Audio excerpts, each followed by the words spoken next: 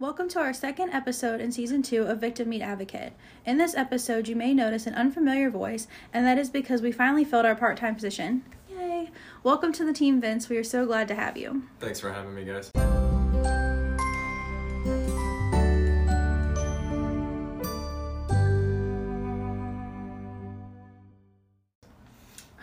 So in this episode, we're going to be talking about Teen Dating Violence Awareness Month. And this month started out in 2006 as a week-long prevention and education event that was expanded in 2010 to encompass the entire month. And I personally think that's because not only were we seeing a rise in these cases of teen domestic violence, but also because social media was really beginning to take off.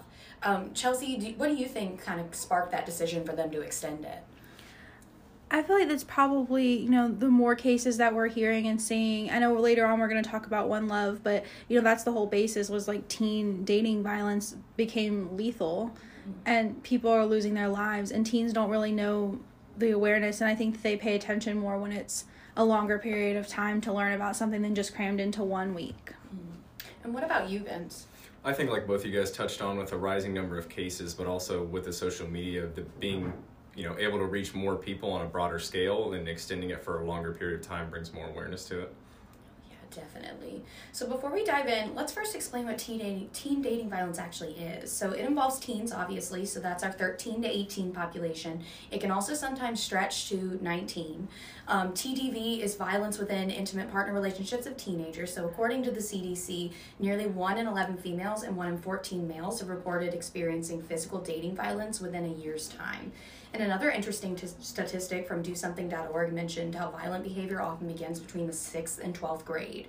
And further, 72% of all 13 and 14-year-olds are in dating relationships. And I'm going to be honest, that statistic kind of surprised me a little bit because when I was coming along, we had maybe 3 or 4 couples that were actually dating within our class at around 8th grade. Now, granted, I did grow up in a school that had about 84 people in our graduating class, but still, it seemed like it was such a lower number back then.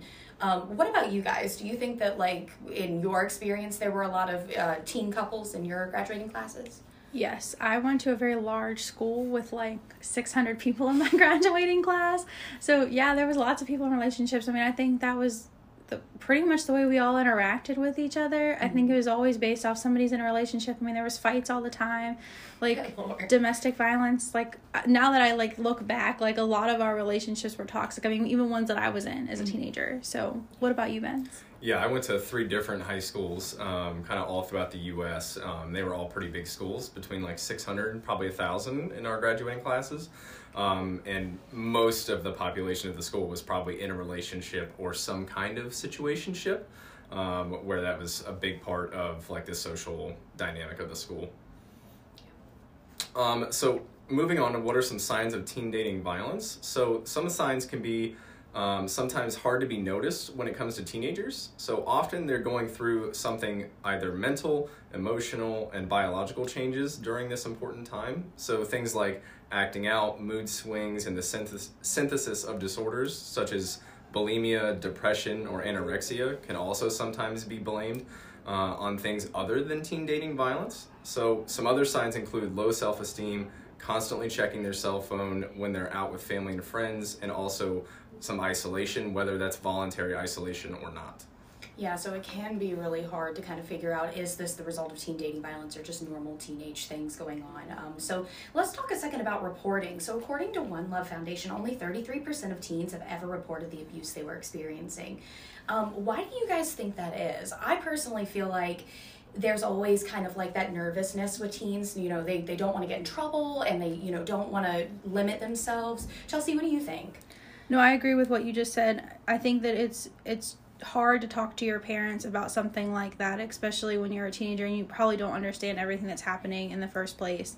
So I think it's just hard to tell your parents you don't want to get in trouble, you don't want to get that other person in trouble, you don't want your parents to limit you in your privileges that you have to go out in your freedom.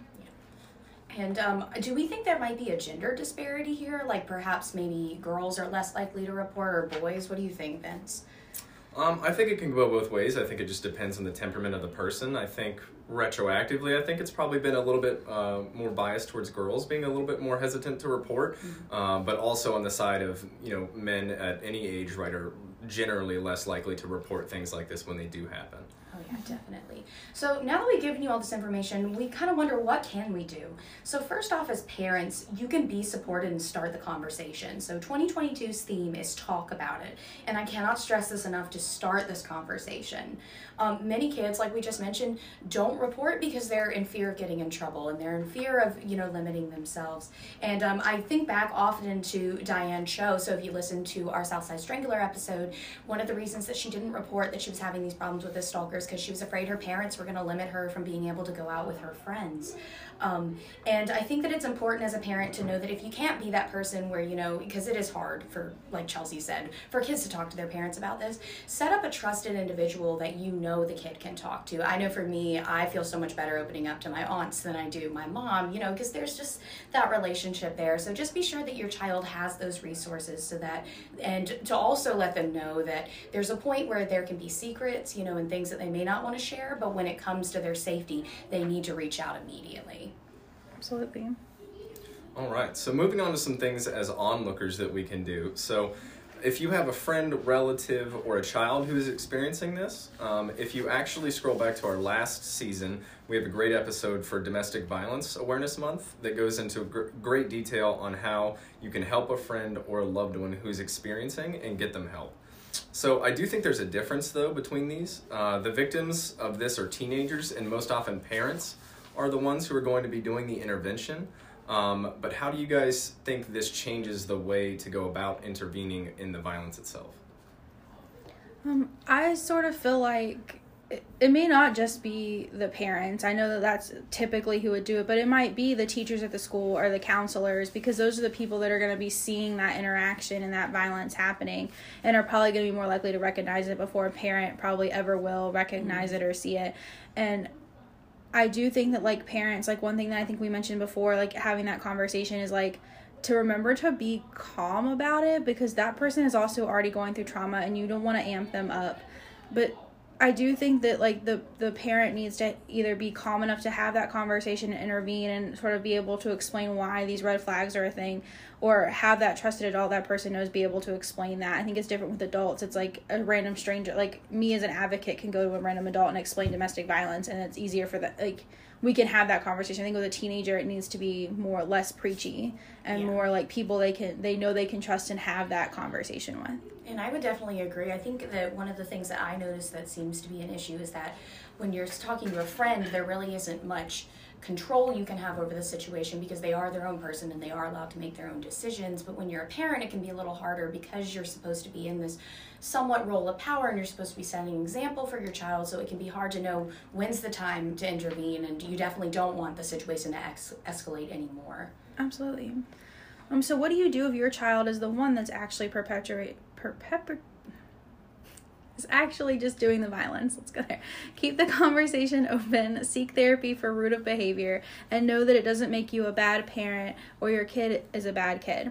Look for the signs: constant jealousy, making jokes at their significant other's expense, and isolation. It's important to be aware and tuned into the atmosphere that surrounds your child's relationship and step in when necessary. Definitely. So at this point in the episode, we would like to take up a little case study and kind of discuss the role a victim witness would play in it. This is a trigger warning because the following content is a bit graphic, and we're going to be discussing the murder of a teenager named Erin Castro.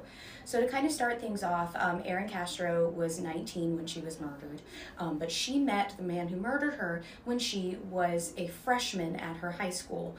He was very persistent that he wanted to date her, and she had kind of been putting him off and just wanted to be friends with him, but by her sophomore year, he had convinced her to enter into a dating relationship with him.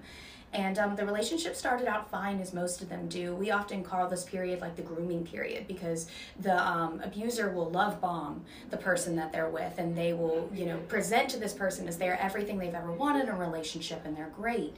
But what that does is it allows them to draw the person in and slowly begin to isolate them from people. And then Joshua, it started out great, and then when Joshua started to get more involved, he began to be consumed by jealousy. He would get very angry with her if she was hanging out with friends, and he even went as far to assault one of her male friends that he felt they were too close, and he actually ended up breaking his nose. So the first time charges were brought against him, Joshua had picked Erin up from her home only to immediately become violent. He punched her in the face and then pushed her from his moving car where he ran over her leg. He then reversed and put her back into the car with intentions to cover her injuries as if nothing had happened. Erin was willing to cover for Joshua, something we often see in these relationships, but her mother was adamant that she get help. It was then that they filed charges against Joshua. So they went through the entire court process, and Joshua was given what they call a deferred adjudication, or in layman's terms, he was sent to like a probationary community service instead of his jail time.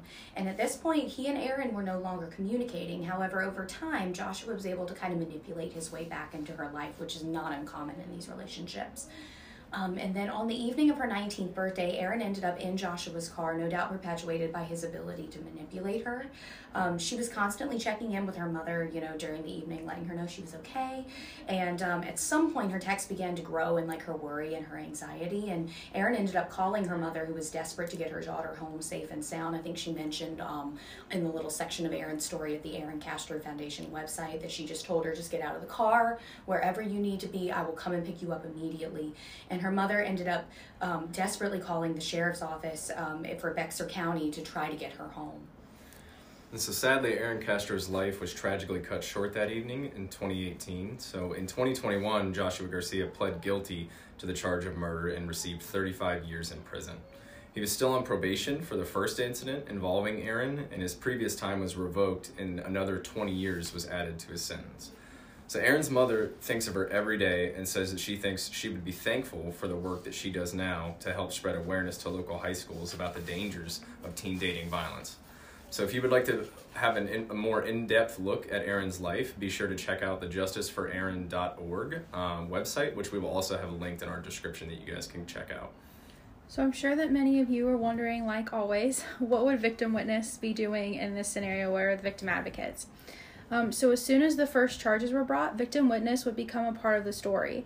We would reach out to Erin and her mother to discuss the options for protective orders and to notify them about bond hearings if there was one scheduled.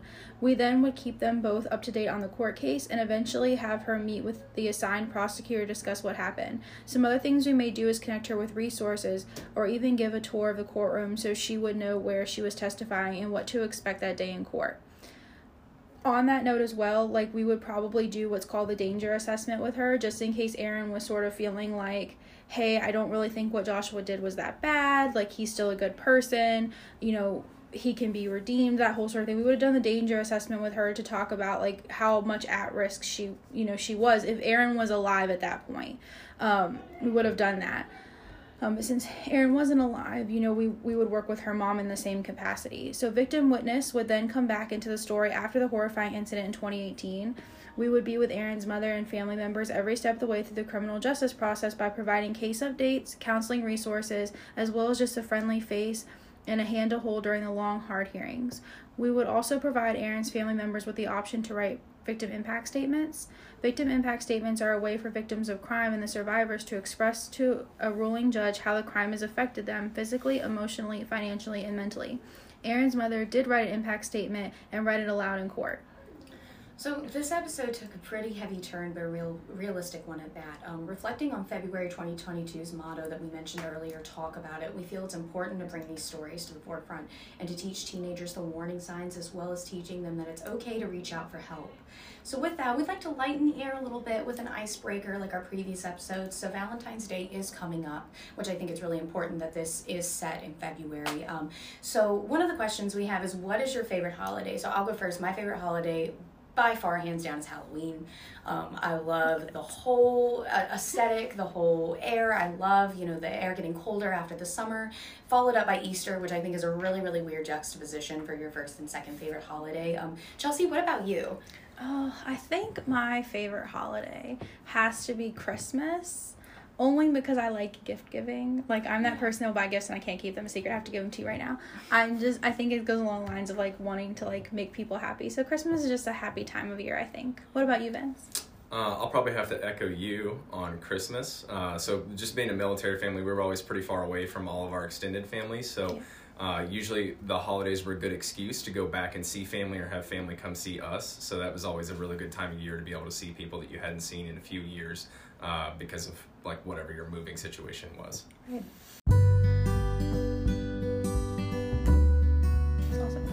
So thank you guys so much for tuning in to another episode of Victim Meet Advocate. So we hope that whether you're just on the cusp of your teen years or a loved one of a teen, that you look for something like this. We hope that you can continue the conversation and help create a world where every teen's first love is filled with just that. So until next time, this has been Victim Meet Advocate.